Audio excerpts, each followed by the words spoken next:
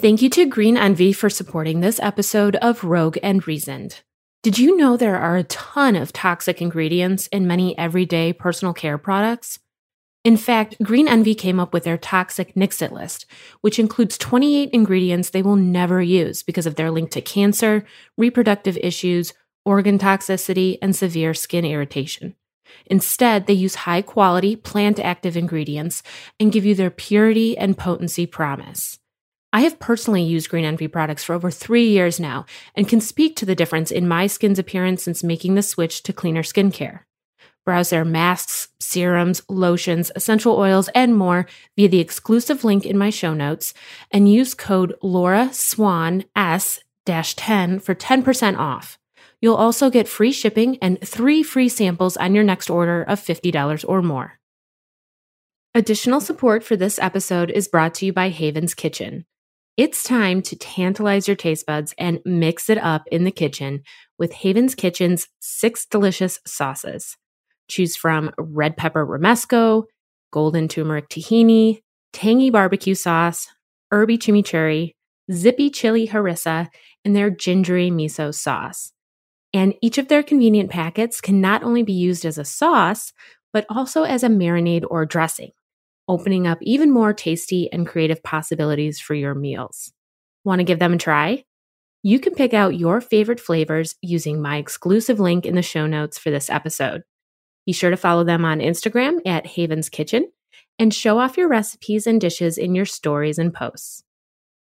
Hey, friends, welcome back to a new episode of Rogue and Reasoned, where we chat about all things life, business, and badassery. I hope your November went smoothly. I took a little break from episodes because I was spending time with family, honoring the anniversary of my dad's passing, and hosting Thanksgiving. But we are back now in December and approaching Christmas. How are you guys with Christmas? If you celebrate, that is. Like, when do you decorate, shop, etc.? I got our outdoor Christmas lights up at the beginning of November when it was still warm outside. Inevitably, I have to spend like an hour repairing broken light strings and such, so it made sense to do it when I didn't freeze my fucking balls off. Hashtag Midwest life. I didn't decorate the interior or turn on the outdoor lights until the day after Thanksgiving, though. That's kind of my timeline. And my shopping is done. I'm not much for gifts during this season. I think it's way overdone, and you can get my thoughts on that back in episode 51 titled Gifts Are Stupid. But we always get a few things for the kiddos in our family and are doing a Secret Santa exchange this year with family. So I've happily completed all of my gift-giving tasks. Hallelujah. Which is great because we are also hosting a Christmas celebration. I enjoy hosting. It makes me feel like all those hours I spent on Pinterest aren't for naught. There is a purpose, and my creativity doesn't just play out in branding, photography, and website design. I enjoy using my creative juices to decorate tables, make fancy cocktails, and plate food in fun ways. My expression of love is acts of service. But as I was finalizing my Christmas menu, it made me reflect on how much my holidays have changed over the years, and how my experience has been, I believe, different than some other families I've encountered. That being my own extended family, friends' families, significant others' families, hearing coworkers talk about what they did over the holiday and such, maybe even catching a few tidbits off social posts and stories. And different isn't intended to mean worse or better, just different. But what I do notice at times is rigidity in plans and performance. I've seen people lose their shit if someone declines an invitation for the first time in 12 years. Gifts aren't exchanged the right way, or someone puts a different spin on the menu instead of making great-grandma's actually quite disgusting and unhealthy recipe. Really, if you're not careful, the dinner table can be a holiday obligation and not an opportunity. An opportunity to be around people you care about, maybe even for the last time. You don't know what life brings. So in our chat today, I hope you find a little reminder not to let rigidity ruin your holiday.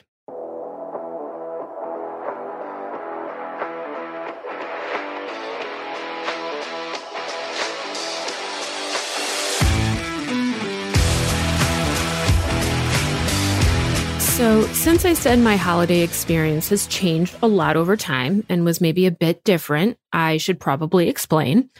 I don't think any 2 years of holidays have ever been the same for me. Now, I'm not talking St. Patrick's Day, Easter, Memorial Day, etc. Those have always been random, of course. But for Thanksgiving, Christmas, and New Year's, what most people know as the holiday season, different every year.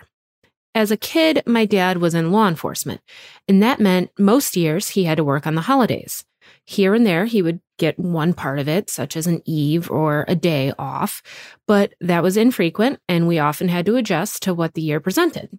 Sometimes we'd quietly wait at home for my dad to call out his lunch break and quickly stop by the house to eat a few bites together, or my mom and I would head to an extended family member's house to be around her siblings and my cousins, my dad stuck in my hometown working. My mom, dad, and I would choose another time or day, such as the morning of Christmas Eve or the 26th of December to celebrate, quote unquote, our Christmas. We'd open gifts, eat a meal, or go to church as if it was actually the holiday. We spent a couple of Thanksgivings in Pennsylvania at my grandmother's and a couple of Christmases, just the three of us at our little home in the woods of Wisconsin when my dad got a holiday off. I've actually never even spent a Christmas with my dad's family, who live primarily on the East Coast. Never worked out that way. But when my parents filed for divorce, me just a young teen, things became even more irregular. There would be times then where I'd go over to my dad's little apartment and it would be just the two of us, or I'd go to an aunt's house, or have a meal at a close friend's home with her family. It shifted every holiday and every year. As you get out on your own, start working, get into a relationship, and perhaps eventually marry, you inherit other people to see and visit with, other dynamics and traditions. And through all this, I encountered people that clearly had much more consistent holiday routines than I ever knew, which is nice. Perhaps I even envy that a little bit. It seems like a more consistent and reliable upbringing or experience than I had. But sometimes I get the impression that rigidity can sometimes be disguised as tradition, and the chokehold on patterns around the holiday season can cause conflict or drama amongst family members. What's the fun in that? Now, tradition can be nice, but only if it doesn't become a rule or a law. Then it just sounds like a job or something you're being graded on, you know? So here's my reflection on it all. Take what you want. First off, the date of the celebration. How bad does it matter? Sure, some people have to negotiate work time off, and sometimes the calendar day of the holiday is in fact the only option. But if not, what's the harm in gathering a day earlier or a day later if it accommodates everyone's schedule? Or the weekend before or after? Whatever date you choose can be meaningful. You're not a loser, loner, or whatever else if you chill at home in your PJs on the holiday and eat and drink some other time. It's nice that you can gather at all. Location, well, I get that is a bit more complicated. Some enjoy hosting. Some enjoy someone else hosting. But in many cases, someone is always going to be inconvenienced a bit, especially when people grow older and start to move further apart. There's travel time, airfares, and other sacrifices made by some parties over others. I think we all just try to be fair. Rotate through who gets to host, learn to love the coziness of one person's home over the grandness of another's. Hell, try a new restaurant or Airbnb each year as part of your celebration. Again, the fact that you can all make something work to be in the same spot is pretty fucking awesome. Thank you to Audible for supporting this episode of Rogan Reasoned. Guys, I have a commitment issue with books. I buy them, I have great intentions of reading them, and yet all I have is a giant stack of unread books. But I found a solution that works really well for me. Audible. If I can't multitask it, I can't do it right now. So Audible allows me to listen to audiobooks while I'm doing another task. Cue laundry, making dinner, or working out. It doesn't stop there, though. They have a wide collection of podcasts, comedy, wellness programs, and more in their app. Discover thousands of titles and get your free 30-day Audible trial by visiting www.audibletrial.com/RoganReasoned. That's www.audibletrial.com/RoganReasoned for your free 30-day Audible trial. Additional support for this episode is brought to you by the Lux Lens. Whether you're curating your brand's aesthetic or enhancing your family's memories, the Lux Lens is an incredible resource for creating quality images. Get creative on your computer or choose mobile preset options to use in the free Adobe Lightroom app and finesse your images on the go. Not a seasoned photog? No worries. They also offer video trainings and free educational articles to help you up your game. Browse their extensive collection of editing tools and get 15% off your purchase with my exclusive link in the show notes, or by visiting www.theluxlens.com/LSS. Photo game changer.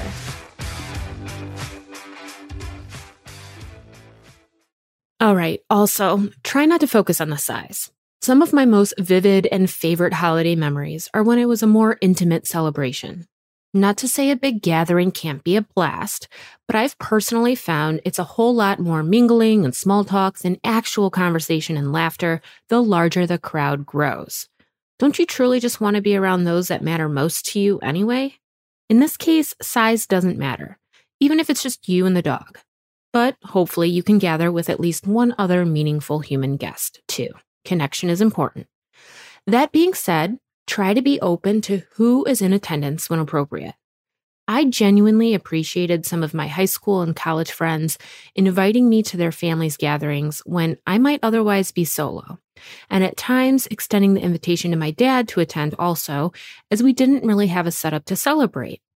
But I've also overheard families, more so once I was integrated into significant others' families, that are very strict about it just being family time and not extending any invitations elsewhere.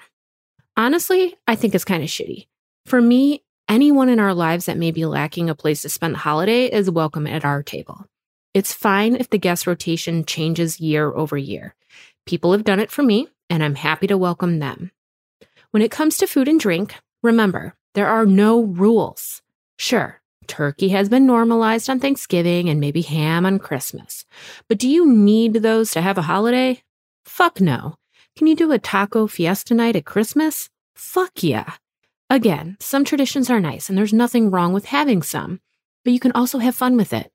Really, you don't have to do anything. You don't need to offer a dessert. You don't need to give gifts. You don't need to wear matching pajamas. If y'all want to do those things, fan-freaking-tastic. Take that cheesy picture. Get face deep in a piece of Aunt Susan's apple pie. Or don't. Just have a great fucking time. But most of all, just be present. Not for the obligatory photo of everyone smiling, possibly even fake smiling because you just unleashed on everyone to shut the fuck up and grin for the camera/social media shot. That's not a great memory when you see that photo. People just recalling how you were an insane person right before the moment was captured. Get your photo, but don't make the whole evening about it or solely about anything else. Have your traditions, have fun, and appreciate the time you get. Time is fleeting. It's been 3 years now since I got to celebrate a holiday with my dad. The last was Christmas of 2019. He died a few days before Thanksgiving in November 2020. It's wild to think it's been that long already, and that time with him is still very missed. Even in my older years, we still always celebrated a day or two early or a couple days late, not minding it often wasn't on a holiday. We just ate and drank and laughed our fucking asses off until 2 a.m. and enjoyed it. Sometimes over Mexican food and margaritas instead of roasted chicken and wine. I'm lucky to still have others to spend holidays with, of course. I visited with my dad's family, as I mentioned, a couple of weeks before Thanksgiving. That's Thanksgiving enough for me. And on the day of Thanksgiving, we spend time with Ryan's parents. We'll spend time with his family a little bit before Christmas, and on the actual holiday, we'll likely just be cozy at home with our pup, Marshall, because there aren't any rules, just memories to be made. Keep those core traditions that matter, and merge ones from your past into new ones. Loosen the reins a bit. When I was little and my dad was working afternoon or evening shift on patrol, he'd write down addresses in his little notebook that had the best Christmas lights. Then on an evening close to Christmas he was off, would take me out to do some last-minute shopping and tour the houses he had noted. We'd slow or stop in front of some of them and gawk over how cool they looked, listening to Christmas music on a local radio station. Now, Ryan and I do the same in our local neighborhoods, then have a couple of cocktails together afterwards. Same tradition, just tweaked to fit my current circumstances. So I wish you and your family a very merry, safe, and healthy holiday. And also that you can release some rigidity you may have been holding on to in your celebrations. Don't let that ruin it for you. I'll be back in your app the day after Christmas for a little business chat, as I know that even on a bit of a break, entrepreneurship and business in the new year might be on your mind.